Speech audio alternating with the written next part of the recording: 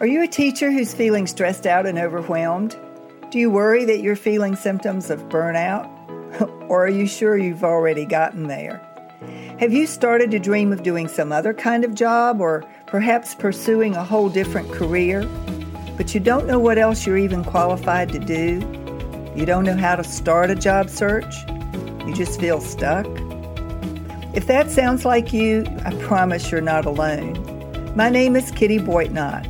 I'm a career transition and job search coach, and I specialize in helping burnout teachers just like you deal not only with the stress and overwhelm of your day-to-day job, but to consider what other careers might be out there waiting for you.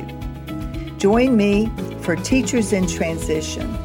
In some episodes, I'll be speaking to stress management techniques and how you can manage your stress on a day-to-day basis.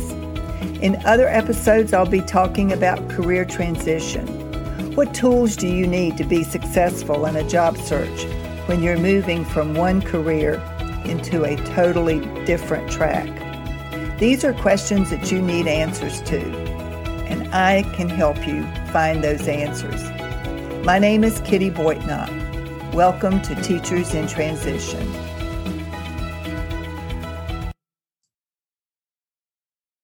Welcome back to episode 126 of Teachers in Transition, the podcast and the YouTube channel. My name is Kitty Boitnott. I am the owner of Boitnott Coaching and the founder of Teachers in Transition. I specialize in working with burnt out teachers who are ready to make a career change, but I'm also a certified stress management coach.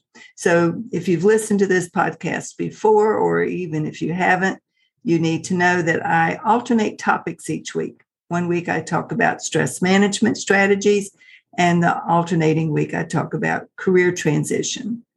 This week the topic is career transition.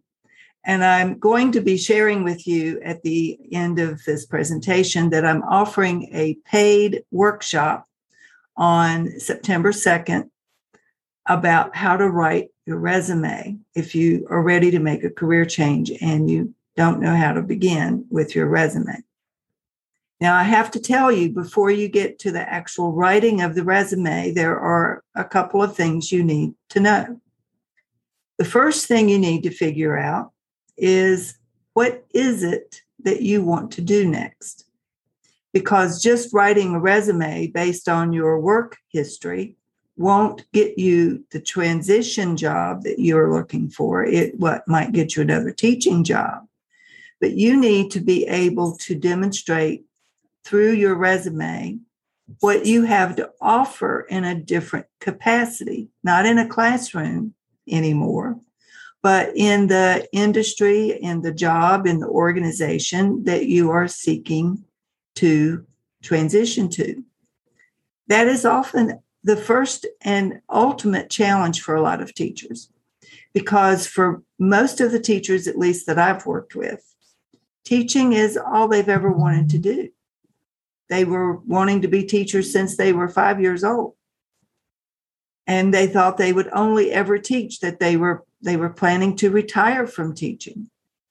But after the last 3 years with the pandemic, and even before then, with all the extra emphasis on paperwork and pacing guides and not really teaching the whole child, but teaching to the test, a lot of teachers have found themselves at the point of stressed and frustrated and burnt out, and thinking that there must be something else out there in the world that they could be doing with their time and their talents. And there are lots of things that teachers can do. Teachers are well educated, sometimes overeducated for the kinds of work that they would like to transition into. So the challenge is figure out what it is that you want to do next. And that may take a little bit of time. You may have to sit with that for a while. Maybe you know right off the top of your head what you would love to do instead, but most people struggle with that a little bit. They have to consider, if I'm not going to be a teacher anymore, what do I want to do? And you also need to take an assessment of what your skills are, what your aptitudes are, what your talents and God-given gifts are, and you want to consider how can you best use them in a job that will not only make you feel fulfilled, but will pay you commensurate to the education that you've invested in. So that takes a little bit of time for a lot of teachers. But it's critical that you figure that out first, because when you get ready to write your resume, the resume needs to be written for the job that you are about to apply for. You also need to know before you write your resume. In fact, in my course on Jumpstart Your Job Search 2.0, I offer an entire module about how to write your resume for the applicant tracking system. Now, if you've never heard of the applicant tracking system, or if you've heard of it, but you really don't know what it is, the applicant tracking system is the software program that companies, government agencies, organizations of any size at all use to sort, manage, and follow applicants as they go through their system, starting with that initial, when you hit the submit button on the application, you are sending it straight into an applicant tracking system. The applicant tracking system will be programmed to be looking for keywords from the job description in your resume. And so if you haven't taken the time to really study the job description, and you haven't figured out what the keywords are, sometimes I recommend to clients that they use a word cloud program like TagCrowd or Wordle.net. Do a word cloud to determine which words are being used most often in that job description, because the words that are used the most often are the words you want to include in your resume. You can also use a tool online. I guess it's an app called jobscan.co. You can use it for free for a couple of times before they ask you for a credit card. But I use that with my clients a lot to help make sure that they are using the proper keywords from the job description in their resume. The applicant tracking system is the first hurdle once you've started your job search. The first hurdle is figuring out what you want to do. But the first hurdle after you have started your job search is getting past the applicant tracking system. If you aren't at least a 60% match, you're probably not ever going to hear back from anybody. You won't be invited for an interview. And of course, it's the interview in which you nail down the job offer, not the resume. The resume is your marketing tool designed to help you get to the interview stage. If you haven't used the proper keywords, you won't get to the interview. So you need to pay attention to the keywords that are in the job description. Now, my experience is that a lot of people, and I don't know if it's specific to teachers or not, but a lot of people, and I'm guilty of it too back in the day when I didn't know any better, you tend to scan or skim over the job description. You don't actually read it. You're looking for the words that convey what you know you could do. Oh, I could do that. I know how to do that. And then we sort of block out or ignore or don't pay attention to all the other things that the job description requires that you don't have. And so you might be wasting your time to apply for that job. Now, I've had people to send me their resume and the job description, and the job description might clearly say PhD required.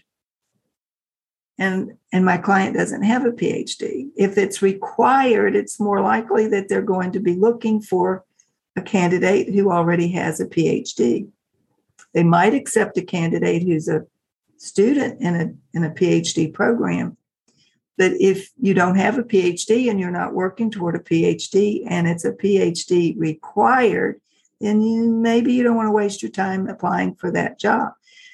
Job applications require a lot of time and sweat Sometimes it'll take all day to fill out one application. So you want to be discriminating about which jobs you decide to apply for so you're not wasting your time. Once you have determined that you have the skills that the job description requires, it's your job to write a resume that speaks to that job description. That may mean that you need a functional resume as opposed to a chronological resume. A functional resume will help you to demonstrate the things that you know and can do that make you a solid candidate for the job. So you see, there are several things you need to do and decide before you're ever even ready to start writing your resume. Given that, as I said earlier, I am offering a paid workshop. It's $25. I'll be offering the best information I can about how a teacher in particular should approach writing a resume for a job that they want that's outside of the realm of teaching. And if you would like to attend that workshop, you need to sign up for it. I'll put the link to it in the show notes. It's going to be offered Thursday night, the 2nd of September. So a week from today, Thursday. And it will be at 7 o'clock in the evening. You pay $25 to attend. And that will also give you replay rights. And I will also offer a template that I recommend to my clients for how to approach writing your resume. So $25 for an hour-long resume workshop next Thursday evening at 7 p.m. If you'd like to join me, please do. And that's it for this week. I hope you have a wonderful week. Please, wherever you are, stay safe, stay well, and I will see you next week. Bye for now. So there you have it, an episode of Teachers in Transition. I hope you enjoyed the information, and I hope you'll plan to come back. Please subscribe to Teachers in Transition so that you can be alerted of future episodes. And let me know if you have any questions or topics that you would like me to specifically cover in a future episode. I'm more than happy to help with individual questions as well, so email me at kittyboitnott@boitnottcoaching.com. If you are interested in finding a new career or just enjoying your life more, this is the place to start. I'm Kitty Boitnott, and this is Teachers in Transition.